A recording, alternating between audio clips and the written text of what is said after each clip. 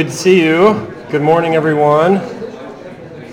Come on in. Special welcome back to the students. Class tomorrow, right? Isn't that how it goes? Yeah. Who's ready for another semester? Oh, yeah. Oh, okay. Well, good to see you again. We've been cruising along in Genesis, so some of you are well aware of this. We're doing a study of Genesis here. I guess we had a couple weeks off for Christmas, but we've been cruising along. We're at chapter 14 now. You probably heard that mentioned up there. It's an odd chapter. It's a strange one. Many will call it the most challenging of the book, so keep your expectations low. It is strange. I think part of the point is its strangeness, and I'll try to unpack that as we move along. Just where have we been and what have we been doing? Abraham, he gets the call. Last week, Pastor led us through chapter 13, which is the separation of Abraham and Lot. Chapter 14, we're talking stuff on a world stage, and Lot gets captured. Just a very different kind of vibe to it, but I'll say more about that soon. Let's begin with a word of prayer. We pray. Lord God, dear Father in heaven, gently call those who have gone astray that they may find the saving way. Let every conscience sore oppressed in you find peace and heavenly rest. Shine on the darkened and the cold. Recall the wanderers to your fold. Unite all those who walk apart. Confirm the weak and doubting heart. In Jesus we pray. Amen. That was the opening hymn, a couple stanzas from the opening hymn. Maybe not quite as central in orbit to the other propers of today, the readings and hymnody, but that I think goes a long way toward evoking the reality of Genesis 14. I think if you forget everything, I would say this. Genesis 14 is about liberty to the captives. That's a quote from Isaiah 61. Our Lord quotes it in Luke 4 when he stands up and reads the scroll from Isaiah. The Spirit of the Lord is upon me. He's anointed me to proclaim the good news. The year of our Lord's favor and liberty to the captives. This is, I would say, a kind of captivity before you know about the captivity, which is obviously a huge central theme in those captive. And their captivity is not the first or the last. We've had Egyptian captivity. We'll have, of course, the greatest captivity, sin, death, and the devil. Okay? And so the Bible is no stranger to this theme of captivity. Here in chapter 14, it sounds like all of a sudden we're just kind of in a different place. We're going to have all these kings mentioned and so on, but Lot is taken captive. And this is a story about how he's restored. This is like, again, a captivity before there's a captivity. You remember as we go through Genesis, you're going to see things that sound like they're anachronistic. They're before their time. Abel offers up the fat portions. Well, that's all through Leviticus. We don't have that yet. And yet, whoa, this is like Leviticus before there's Leviticus. Abe and Sarah go down to Egypt and have an exodus. Whoa, that's before the exodus, right? And so also there's a captivity before the captivity. And the first part of this is kind of the captivity. This is kind of like, this is the church on offense, you might say. The last part with Melchizedek, which usually gets more attention, is, I would say, the church on defense. But they both have to do with captivity. So first things first, we have no idea. As you get into chapter 14 of Genesis, all of a sudden you get a bunch of names. Oh boy, I had somebody read this. Magda, this would be really tricky, Magda. You can kind of glance, maybe we won't. You'd have to just say it with confidence. That's one thing. I remember one of my first readings in public was Acts chapter 2, the Pentecost, with all the different nations there. Elamites and Parthians and Cretans, and it was, oh man. we have lots of world kings, and nobody really knows anything about them. Okay, now why isn't it important? Why don't you tell me more about these kings, especially if we can't even really reconstruct them? There's so many, okay, the kings of Persia, we have inscriptions, you can kind of dig into these things. Even back to Assyria, Esarhaddon and stuff, you can dig in history and see that these are real historical people and so on. But that's like 1,000 years apart from Abe. I mean, 1,000 years farther back. We just don't have stuff on these people. And so here's when the historians start to think, well, maybe it's just a legend or all these critical claims. But I think I'm okay with not knowing exactly who these kings are, because I don't think that's really the central point. I think the point is, as you get into chapter 14, that we are talking about the biggest and the baddest of the world. Okay, that's what these kings are. 5 on 4. If you look at chapter 4, so Abe separates from Lot. Boy, this is one of these, this is going to test this is one, we definitely need a map for this one. Abe separates from Lot. Lot insists on going where? He wants paradise, he wants the Garden of Eden right now in this life. That's what he's after. It looks like Eden here in this temporal life. And so that's what he goes after.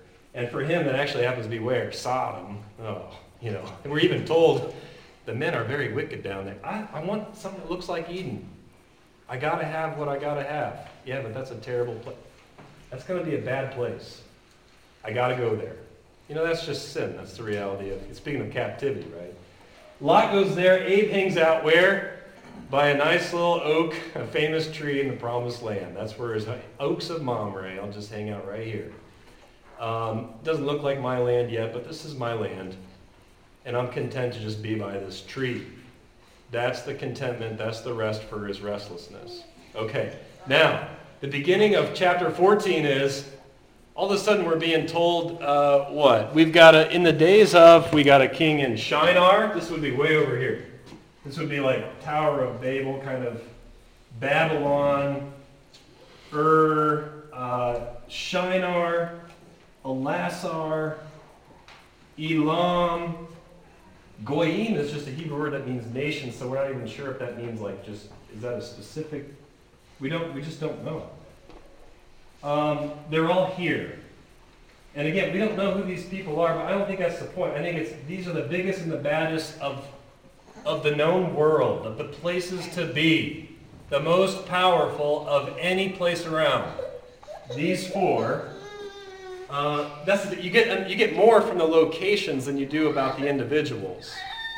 So these are the biggest and the baddest of a decent place. You got the rivers, and you have what? I mean, this is a decent place to be. The biggest and the baddest over here, and then you have these kings, 4 of them, making war with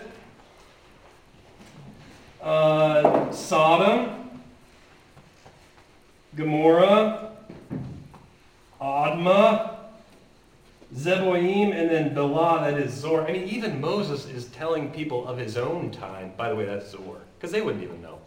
You see that? When you get this like, oh, by the way, that is Zor, it means they have no idea where Bela is, let alone somebody in 2022, right? So Moses is updating the thing. Hey, by the way, Bela, that was a parking lot a long time ago. That's Zor now, today. Okay? 5 of them here in the bottom of the Dead Sea. They're all kind of in we don't know exactly where Sodom and Gomorrah, what are we talking about? Is Lane in here? Yeah, what are we talking about? Is it right in the middle of the Dead Sea? They're all 5 of them are in the bottom of this kind of area. That is the Salt Sea, the Dead Sea. Okay? So 12 years, these 5 are serving one that's over here, this Chedorlaomer. But in the 13th year, they rebel. In the 14th year, so for 12 years, everybody's chummy. These are like the biggest and the baddest. All the big tech, all the mainstream media, everybody, if I can throw those out, all right. But everybody's getting along really well. Okay, everybody's getting along really well. And then what happens? If somebody says one wrong thing, you're canceled. We're out of here, you know. And so then it's, okay. So somebody made some tweet, you know, and then there's a big revolt, right? Which is, by the way, Israel. This is all Israel, because what happens? Well, Israel's a puny nation, and everybody around them is a world power all the time. Assyria, Babylon, you just think about the history, like, oh man, they've never had power. Maybe their kingdom is not about earthly power. And yet what happens? I mean, Zedekiah is a great example. Zedekiah gets tired of it. He revolts. I don't want anything to do with you. Well, it doesn't go so well. They go into captivity. But he revolts against Nebuchadnezzar. I don't like you anymore. You know, that's the kind of thing that happens. So we have this, everybody's getting along, then there's a revolt. And then in the 14th year, all these guys from the east, they're coming, they defeat the Rephaim, the Zuzim, the Amim, the Horites. These are all people that are kind of, we just don't know exactly the Rephaim, the king of Og is a descendant of the Rephaim. I mean, these are people in this kind of area. The the Amim, the Horites in the country of Seir. Now that's a little more specific. That's Edom. So you got Jacob and Esau. Esau goes on to get Edom. Edom is down here. So you get the sense they're coming in this way. They're cleaning shop. They go here. They're going down to Edom. The Zuzim are in Ham, right? And then the Emim are in Shiva Kiriathaim, border of the wilderness. Then they turn back to En Mishpat. That is Kadesh. Now that's very helpful because Kadesh is where Israel sends the spies to go check out, hey, the grapes look plump and all this. That's right up here. And then what's the last one? Or is that the last one? Defeated all the country of the Amalekites. Think Amalekites. Again, Amalekites. Moses and the people soon out of Egypt have to deal with the Amalek. Okay, so is Amalek related to these Amalekites? Kind of seems like it, we're not sure.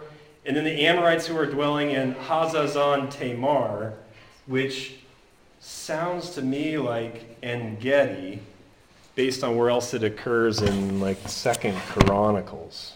It's the end of 7, yeah. It sounds like, you can go there today. En-Gedi is En-Gedi. You can go there. They got hot springs there. Really nice. For the low price of $49.99.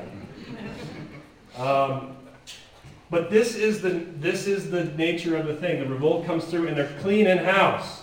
Now, if they're cleaning house like this, who lives there?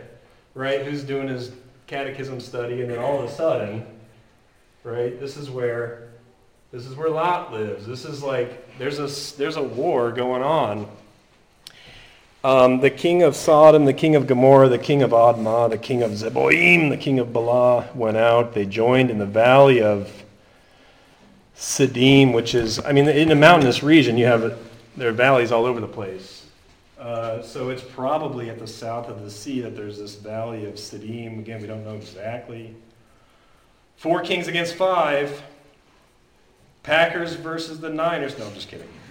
Oh, okay. Let's just take it easy, all right? Sorry. What happened, though? All right, anyway. Now the valley is full of pits. This is, this is, again, Israel. Everybody's running. They hide in caves. This is a captivity before the captivity. So it's full of pits. They're hiding in pits. World powers coming in. Lot gets taken. The enemy takes all the possessions. By the way, this is also what Israel loses. Israel loses all their possessions. They lose their, is this in verse 11? You look at verse 11. The enemy takes the possessions and all their, when you see provisions, that's food. Literally food. We'll talk about food very soon. These are the same kind of words you're going to see in Ezra, Nehemiah for the return. Okay? The world is on the doorstep of the church about to take all of their stuff, as it were. Israel is a great example, but here we have Lot. Lot made the decision to chase after the earthly paradise. And Lot, you could say, it wasn't his fault, he was just an innocent bystander in the midst of, whatever you say about this, Lot is taken. Lot is taken in verse 12. You can see that they also took Lot and his possessions. This would be the son of the brother of Abram. They took him and they left. he was dwelling in Sodom. And then they went their way. That's when things heat up, okay? Now it's personal. Let me just stop there for a second. That's a lot of verses and a lot of geography in a short amount of time. Thoughts, questions before we get more into like Abe here in the news and Melchizedek and all of these other maybe more popular parts of the chapter? Just let me know. Yeah, Dr. Vietz. So this is not a very central detail, but the Valley of Siddim, and in parentheses, that is the Salt Sea. Does this imply that what was once a valley is now a sea, or am I taking this too far? There's probably overlap there. The thing is, you go there, you can float in it. Dead Sea, so much salt. You can still float. I floated in the thing. The salt deposit, by the way, is really sharp and makes your ankles bleed. Okay, now with that said, back to the question. It depends on where you enter. Like, okay, be careful there. Where are you going? It's like the sea's in a valley. And so at some times you can see how it kind of goes up and down with, it never rains there, but you can see kind of how it goes up and down. It's in a valley. And so then now the question is, well, what did that valley look like, 3,000 years ago? And, how do you account for all that? But I think it seems to me that the Valley of Siddim, many would put it at the south of the sea where it's kind of at its lowest, but it stops gathering water. But the thing is, there are valleys on this side too. There's a valley on this side. Yeah, that's a good question. What else? Anything else we can talk about Lot? Okay, one of my favorite parts here happens in this transition verse. So Lot, again, he's hanging out in what he looks and thinks is, this is a great gig. This is what I'm after. And what happens? He gets taken. He flirts with the situation. He flirts with it. This looks like the garden of God. And it took him. He got taken, as it were. That's what the biggest and the baddest of the world and the ways will do. Lot, before you know it, he's taken in the midst of this. Okay? I think that alone is worth thinking about. I'm going to go after this garden of God in front of me. And before you know it, before anybody knows it, without further reasoning and explanation, Lot's taken. Gone. Watch yourselves, for you know neither the day or the hour. Right? There's an urgency in that. Okay. Somebody escapes, like one of these terms for like a fugitive. And I love how there's the Jews have all these kinds of fanciful, Luther rails against them. He just can't stand them because they get so silly. And Luther thinks that the Jews, they have this tradition that this fugitive that informs Abram is Og, king of Bashan, because Og is a descendant of the Rephaim. And then they say, oh, he's just saying that to Abe so he goes out in war and he's going to go marry Sarah and they're going to live happily ever after. There's this whole thing that they have. We're not told on purpose because the anonymity is important. This is informing the church. This is informing the pastor. This is informing the priesthood. This is informing Father Abraham in this instance. Somebody comes and declares to Abraham, somebody's caught up. Somebody's captive. Somebody was taken. Okay? Let's go find Abe the Hebrew. By the way, only time he's described as a Hebrew right here. I don't know why that is.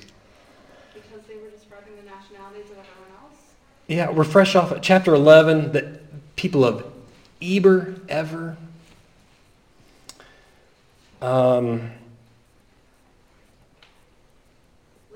To keep it straight with all these other Just like in people? contrast, like it's all these like this person king of here, this person king of here, and then it's just Abraham the Hebrew. Abe the Hebrew. Instead of like Abraham king of, like he's not a king, he's just the Hebrew.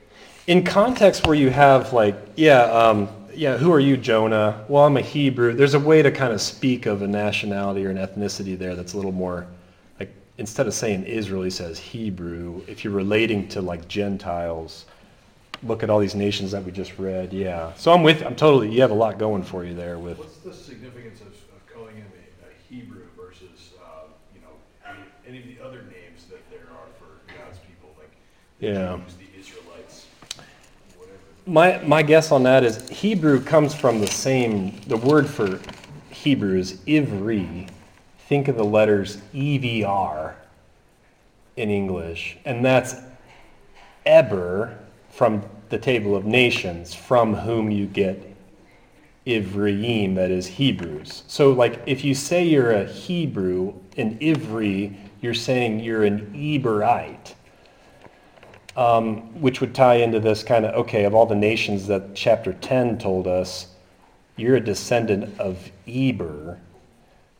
So yeah, I on the world stage, you could, if we're just talking about, okay, descendants of Shem and Ham and Japheth and all of this, okay, if you're an Ivri, you're a descendant of Eber.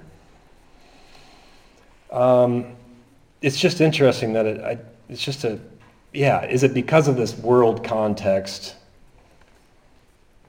Abe the Hebrew, he's dwelling by the oaks. I love the detail. You told us that last chapter. Let's tell you again where he remained all these years, right? We're talking years, these kings. We don't know the exact timeline of Lot's captivity, but here he is. He's still hanging out by the oaks of Mamre the Amorite. Amorites are kind of like precursors to Canaanites. We're going to hear this Amorite stuff in the next chapter too. The iniquity of the Amorites is not yet complete. He's hanging out there. He hears, this is one of my favorite verses. Because Lot is in relation to Abram what? Lot is his not anymore. That's what's awesome about this. Listen carefully. He's hanging out with, what do we put in English? Eshcol, Aner. These were allies of a covenant, literally, with Abram. When Abram heard that was taken captive his brother. No, it's not. It's your nephew. That's your nephew. No, it is my brother. No, it's not. It's your nephew.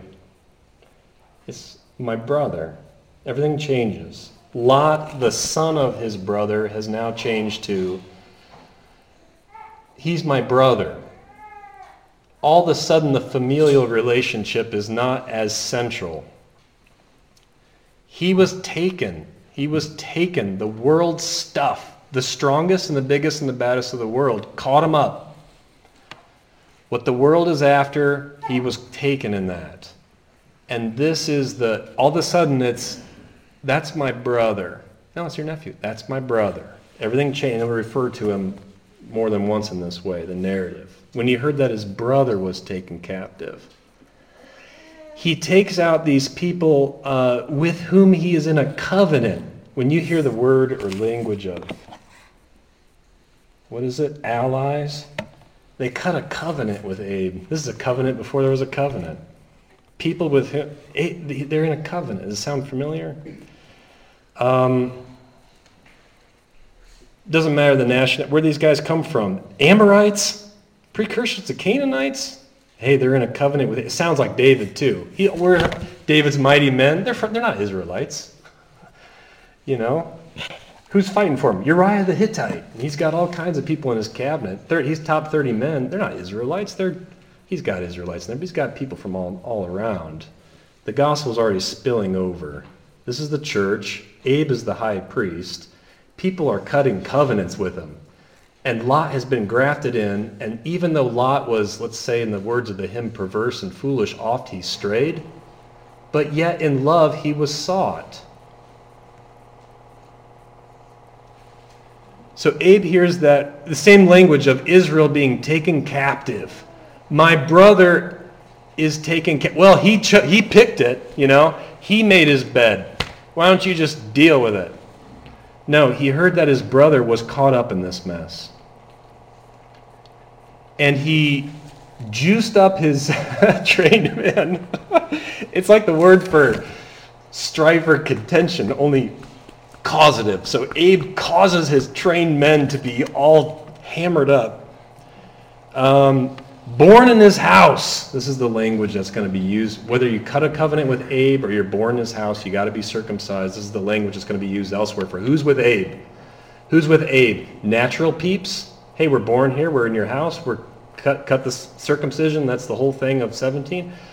Or 17 makes clear multiple times, anybody who is believing in the promise that's being transmitted through Abe can cut a covenant with him as well. And that's these Amorites, these Eshcol and Honor and Mamre. He's got both. This is the church.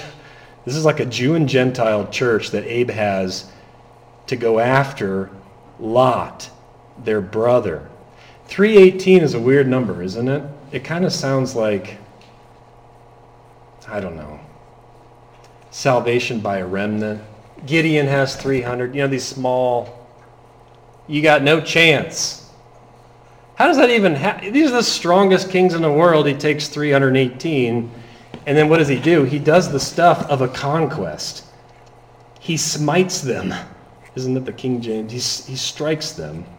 He takes the 318. They pursue after them as far as Dan, Dan is in the north. They pursue him as far as Dan. You can go to Tel Dan. Tel means hill or mountain. You can go to Tel Dan and you look at that. I got to go back there. It's been, Clea and I went about maybe 10 years ago now. You can go up there. It's an impressive place. We know exactly where that is.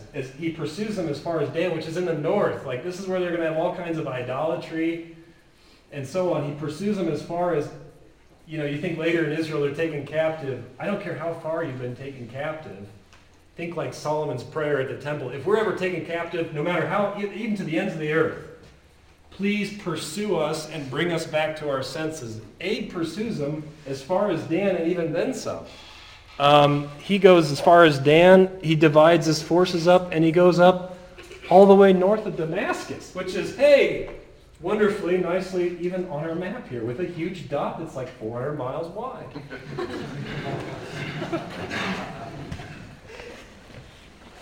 He's anti-captivizing them. I don't know how to say it. Captivating. This is an anti-conquest.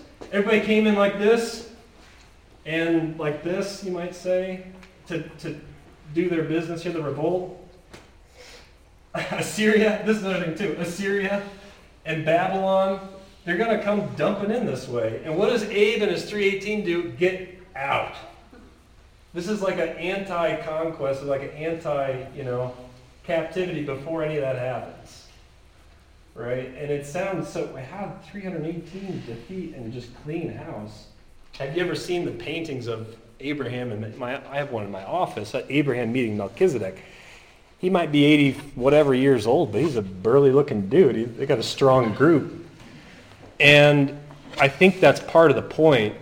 This is going to press your rationale. Gideon's 300, they didn't have a chance. No, they were totally victorious. Something else was going on there. And that's the same with Abe. No matter what it is, the worldly powers and so on, it will not triumph over God's history of salvation, his promised seed, and the preservation of his people in that, no matter how often they, again, perverse and foolish, oft I strayed.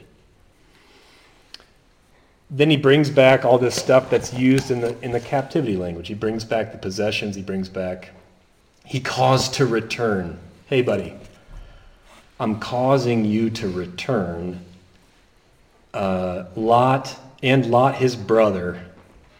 Now it's his nephew. No, it's his brother. His possessions caused to return also all the women and the people, right? All the women and the people, which is, again, this language for restoration. You read Ezra, this is Ezra. Okay? Only it's done by Abe and his small little, boy, they have a lot of empty pews. That's a small number, and yet this reality just seems like even the biggest and baddest of the world wasn't a match for him. Go ahead. I just want to clarify. So you said that it, like, so the ESV, how it's translated is kinsman? Yeah, correct, yeah. Okay. Yeah. Which, I mean, that's not, you can use the word brother to mean kinsman, like family members, clan and all that. But I think it's, or even neighbor, like one individually, like every man and his brother, meaning like each and individual one. You can use the word brother for a lot of things, but I love the transition from son of his brother to his brother. You just told me he's the son of his brother. No, he's his brother. You know, that kind of thing. Moses isn't aloof to what he's doing here. These are beautifully crafted narratives. And so I think, and I see that already in chapter 13 a little bit with this. Lot is introduced as a nephew, and then the familial is secondary. There's a better relation, there's a tighter relationship at work there. The brotherhood that we have, brothers and sisters in Christ and so on, right? That language will continue. Should we talk Melchizedek? I just think some of this, Melchizedek gets all the attention, but I think some of this, so that's, on the one hand, we have this kind of captivity that happens. This is very much on the offense. Abe hears, and it's time to get down to business. Now, after this, okay, maybe a volunteer to read. Plenty of me, I guess. Maybe a volunteer. Yeah, thanks so much. Just the rest of 14 for us, please. From 17? Correct. After his return from the defeat of Kedar-Laomer and the kings who were with him, the king of Sodom went out to meet him at the valley of Shavah, that is, the king's valley. And Melchizedek, king of Salem, brought out bread and wine. He was priest of God Most High. And he blessed him and said, Blessed be Abram by God Most High, possessor of heaven and earth. And blessed be God Most High, who has delivered your enemies into your hand. And Abram gave him a tenth of everything. And the king of Sodom said to Abraham, Give me the persons, but take the goods for yourself.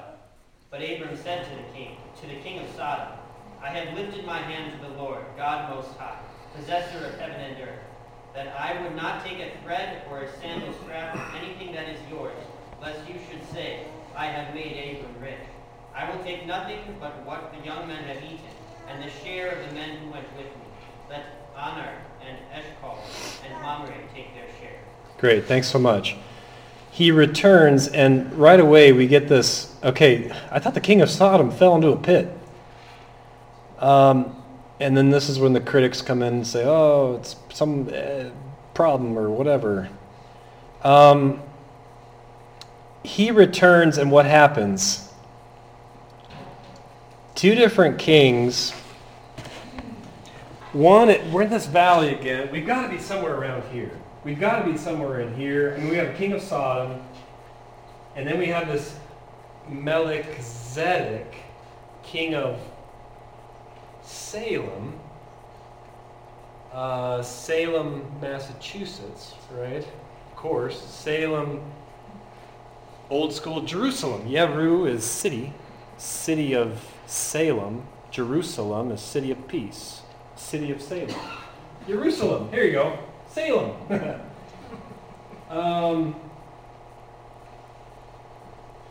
We're in a valley. That's the other thing too. This is the Jordan River. We're in a valley, and again, you have that little Kidron Valley. Just think of our Lord, Kidron Valley, Garden of Gethsemane, weeping, David weeping, crossing the Kidron. So there's a valley right here. So we got Sodom, Salem, and a valley, and we've got two different approaches. Now that we've gone on the offense in this captivity situation, what do we have here? Okay. Two different kings. After this, okay, the captivity, the restoration of Lot. There's no full restoration here unless Lot is connected to to the, shall we say, divine service. Let me unpack that. To the holy things here. Okay, on the one hand, Sodom comes out. In fact, the language that's used there is he calls him out. Quite literally, to call him. Come over here. Come over here. To call him. He goes out to call him. After the returning from smiting and all this. Okay, and then this valley. That's one king that comes out. Hey, come on over here. Meanwhile, another king comes out. Melchizedek, king of Salem. He brings out bread and wine. Priest of God Most High. El Elyon, God Most High. Blesses Abe. Blessed be Abe, God Most High, possessor of heaven and earth. So, creator, but not just creator, he's also the what? The deliverer. Blessed be God Most High, who's delivered you from the hand of your enemies. So he has created, but he's also delivered. Abe gives a tithe. Okay, now it's time for the offering. The king of Sodom sees what's going on here, right? Abe has received something from Melchizedek. Lot's back in a holy place. I mean, this is a lot better place than where Lot chose for himself, right? I mean, there's one thing. Lot was in Sodom. Lot was in Sodom. I mean, I can remember that, right? Lot's in Sodom. Abe brings him back to what? Jerusalem, really. This valley that's close to... Okay, Sodom sees that one of his former peeps, shall we say, is receiving something from a different king. Abe even gives... I mean, this is where Lot is. He's back with Abe, even though Abe is central here. Abe's the one he's receiving, right? Melchizedek brings out bread and wine, pays a tithe. The king of Sodom says this. The king of Sodom says, give me the souls and the possessions take for yourself. Give me the souls and everything else, all the kingdoms of the world you may have. Look at all these. I mean, one thing is you even have this to offer, king of Sodom. I thought your bum was just kicked, okay? We just had this war, right? And then here's the king of Sodom rearing his ugly head again, you might say. Okay, Abe just cleaned house, the revolt and all this. Somehow, and king of Sodom fell into a pit. I mean, now he's back. Lot's been restored, but now he's back, and Abe is approached by two different kings. One of them is blessing. Here you go. I got a blessing for you. I'm blessing God. I'm also blessing you. I'm bringing bread and wine out. You give me a tithe. There's something up and running here. What a priesthood. Luther calls him Shem. I can talk about that soon. We have another king that says, all right.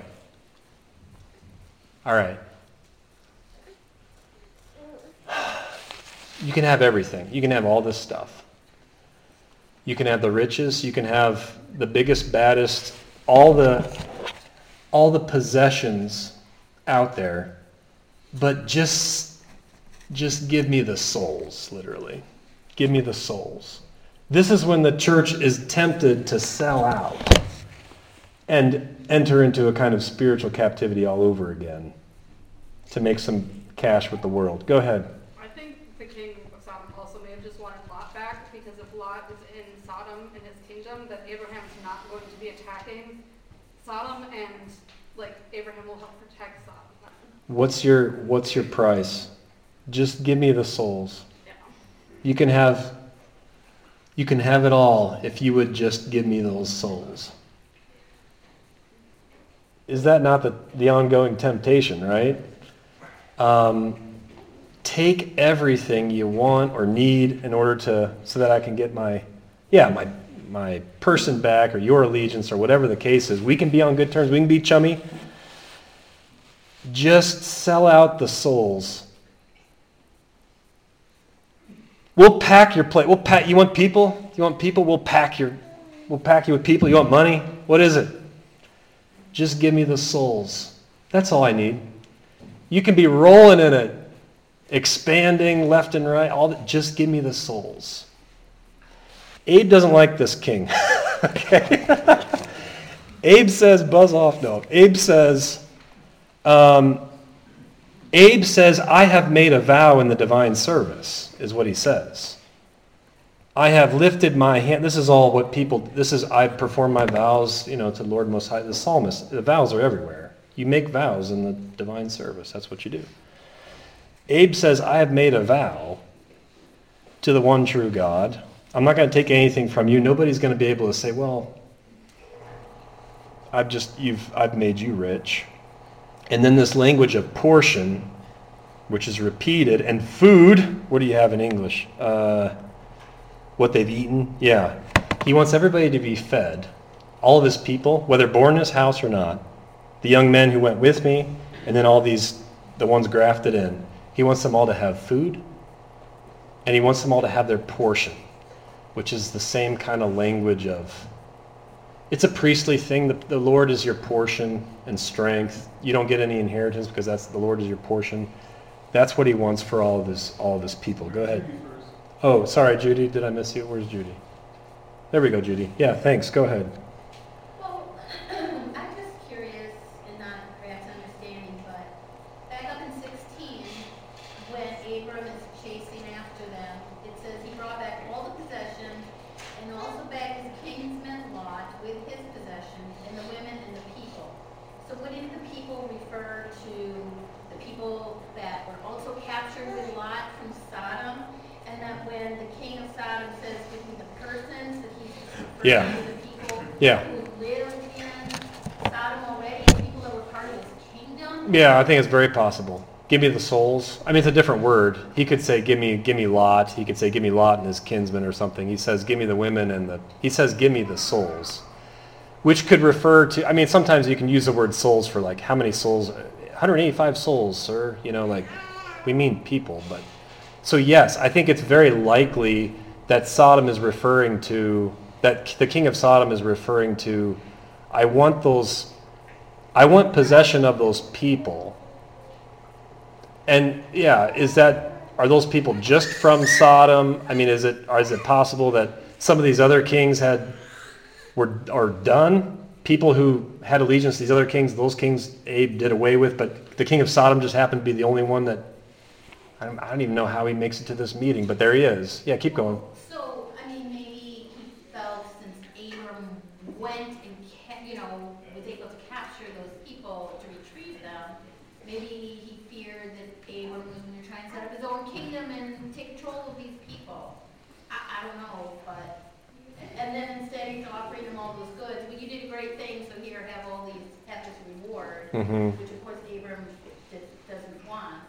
Yeah, I mean, that's what becomes clear soon is what is Abraham really after? Well, I don't want anything from you. I just want, he's fine with Melchizedek's bread and wine apparently, and then let everybody just have their portion or their share, the food. That's all he wants. He doesn't want anything from the king of Sodom, and he's not going to give in to this, you can have the people even if you give me everything.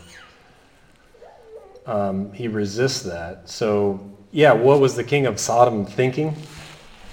I mean, I think the only thing we have from him is what he says, and that is, give me the souls and take, but the possessions take for yourself, literally. So you can, yeah. To me, it's just like, he's going to lose all his power if he loses his kingdom. So he may have seen Abram as a threat, like, oh, great, look what great thing Abram did. Yeah. These people are going to now want to have allegiance to Abram. Sure. Instead of me, who was the king, but... Yeah, there's definitely a concern for, look, I'll give you, name what you want. I mean, how many times do you see that in the Bible, Judy? That's the other thing, too. Name whatever you want, up to half my kingdom. Okay, well, John the Baptist, head on a silver platter, whatever the case is, like, I'll give you whatever you want.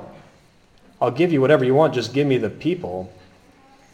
And Abe turns that down. I mean, but I think that's the temptation of, you just rescued him, everything is, Lot's in a great place, but then immediately after, seemingly immediately, right after in the narrative is, can you just sell them out again? Even, I'll give you, name your price. Name your price. Just, I got to have them back. And I mean, And he resists. It could have been well intentioned, like you're saying, but based on like the fact that it's only a few chapters later that we have the whole Sodom and Gomorrah thing, This will come up again. Lot's going back to Sodom, and the Lord still rescued him. yeah. Right? That's part of the whole. I mean, Lot. Oh, this is awesome, Abe. I love your place. And then all of a sudden, it's, hey, what's Sodom over there? And now we're doing the whole thing again. Why'd you go back to the same old? Like a dog returning to its vomit, Peter would say. That's what we do. And Lot's going back, and he's still rescued. He's still rescued. Yeah, go ahead. More technical matter, the language of God the highest. Oh, yeah.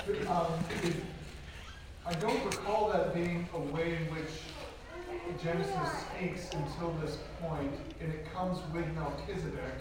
Right. But I might be wrong about that. If there's some other place where that God of the Most High, you get it within this context of all these kings.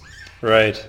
And Melchizedek bears the name of the priest of God Most High, and then Abraham is blessed as, what is he blessed as? Something God Most High? The servant of God Most High?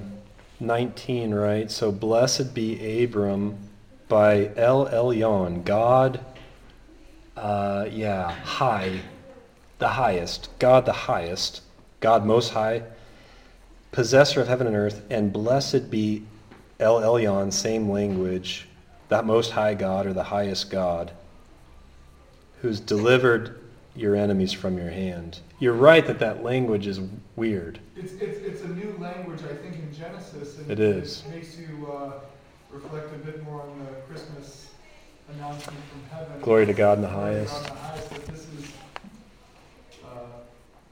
almost as if it's always established against the kings of this earth. Yeah, I like that. What really strikes me is that Abe is the one that adds Yahweh to it in response, because in 22, is it? I've lifted my hand to the Lord God Most High. He adds Yahweh. Everybody listening in on the divine service, glory to God in the highest. That's the God of Israel, by the way. That's the God of the Hebrews. Everybody hear that? That kind of, Abe adds the, so then if you're, that's the thing. If you're a critic, you say, oh, no, they made a mistake there on God's name and all this. No. Go ahead, Temish. Speaking of high things, high points, this is the location that this little offer is going down. Would this be the closest thing we have to the top of the temple? Because that is pretty much the exact same type of. To be king, I'll give you all the things if you just worship me. it sounds familiar. It doesn't sound familiar. That's how it strikes me. It strikes me as he takes him up to a high place, and Jerusalem's on the hill, right? We're in Salem, right? And he says all these things. You can name whatever you want. Just do this one thing, and that is, for Sodom, give me the people. Give me literally the souls. Why did Moses use the word souls instead of people when he just said people? Give me the souls. It sounds very familiar. All this I'll give you. Do you even have that to give, by the way? But that's the temptation, though. For the church of all times and places. For the church's schools and universities of all times and places. What's your price? Just sell out on the soul. That's all we're asking you to do. Just sell out on the soul. And you can have whatever you want of the world. Yeah, does that sound familiar? That's exactly the temptation. Yeah, go ahead. I don't know if there's anything here. I haven't started Hebrew studies yet, but I feel like in other places in the Bible, when they talk about priests, they talk about them being a priest. I don't know if the word a exists in Hebrew, but here it just says he was priest. Correct. Of God Most High. Yeah. And I don't know if it's... That is what it says. It just said, we don't have like an indefinite article in Hebrew. The a or an doesn't exist. It's just, you got the words and you got to supply them. We do have a definite article if it were the priest. Right. It just says, he was, literally, he priest to God high. He was, so Luther thought he was Shem. And this is actually one of the places where he agrees with the Jewish tradition. He said, "Oh, these rabbis are so silly," and all of a sudden he says that now. They thought he was Shem, and he's like, "I am willing to gladly accept this opinion."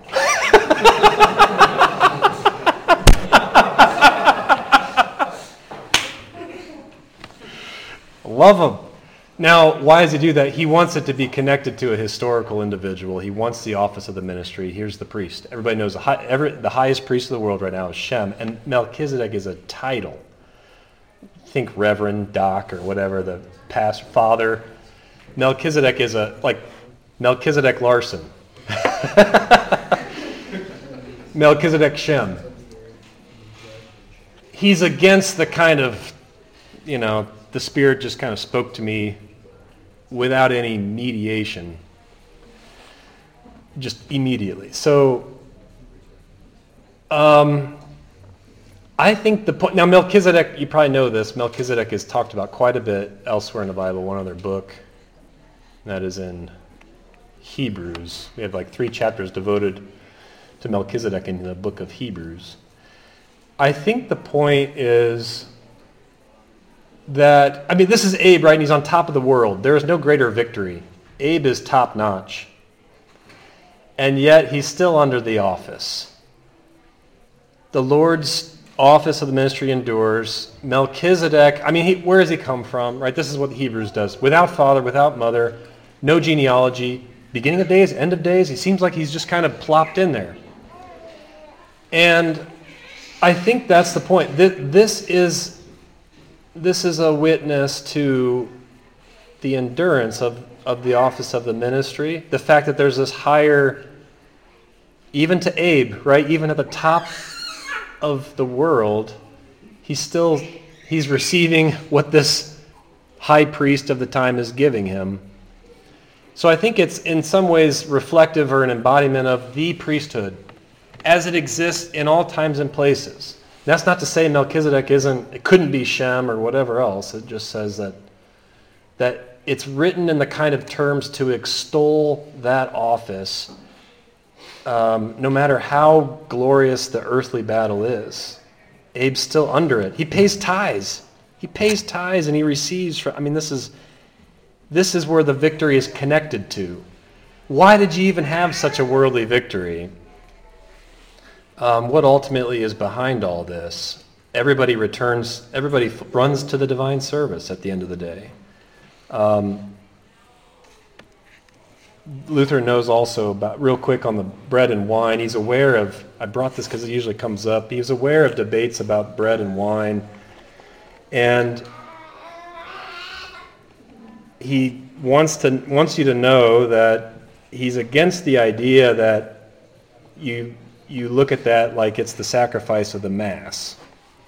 This idea that we're offering this up to God. But at the same time, he's okay thinking about the correspondences at a general level to what our Lord would eventually institute. I have more. I don't know. We're out of time, so I'm going to leave that there. Were you going to ask about that? I brought them just in case that came up. Usually it does, actually. So I think the big point there would be in Melchizedek. This is going to be the ministry. This is going to be the Lord's bread, table of showbread, all the bread that's in the tabernacle, temple, and so on. And then the libations. The wine that they'll get once they get to the promised land and so on. These are liturgical things. That doesn't say this is the Lord's Supper before it was instituted or anything like that. What it says is this is the high priest bringing out liturgical things. There's offering. Abe pays vows. Their prayers or blessings, and then back to the week. So, okay. Go ahead, Joe. Were you going to?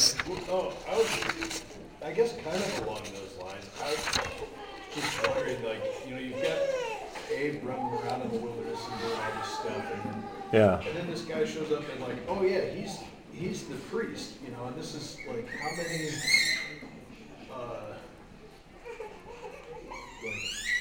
1,000, 100 years or so after the flood is this what's this guy been doing the whole time as the priest? It's yeah. Is there some sort of church we don't know about. Yeah, I mean, Luther says he doesn't finish this sermon in a single hour. Everybody flocks to hear what this sermon is all about. Melchizedek did not finish this sermon in a single hour.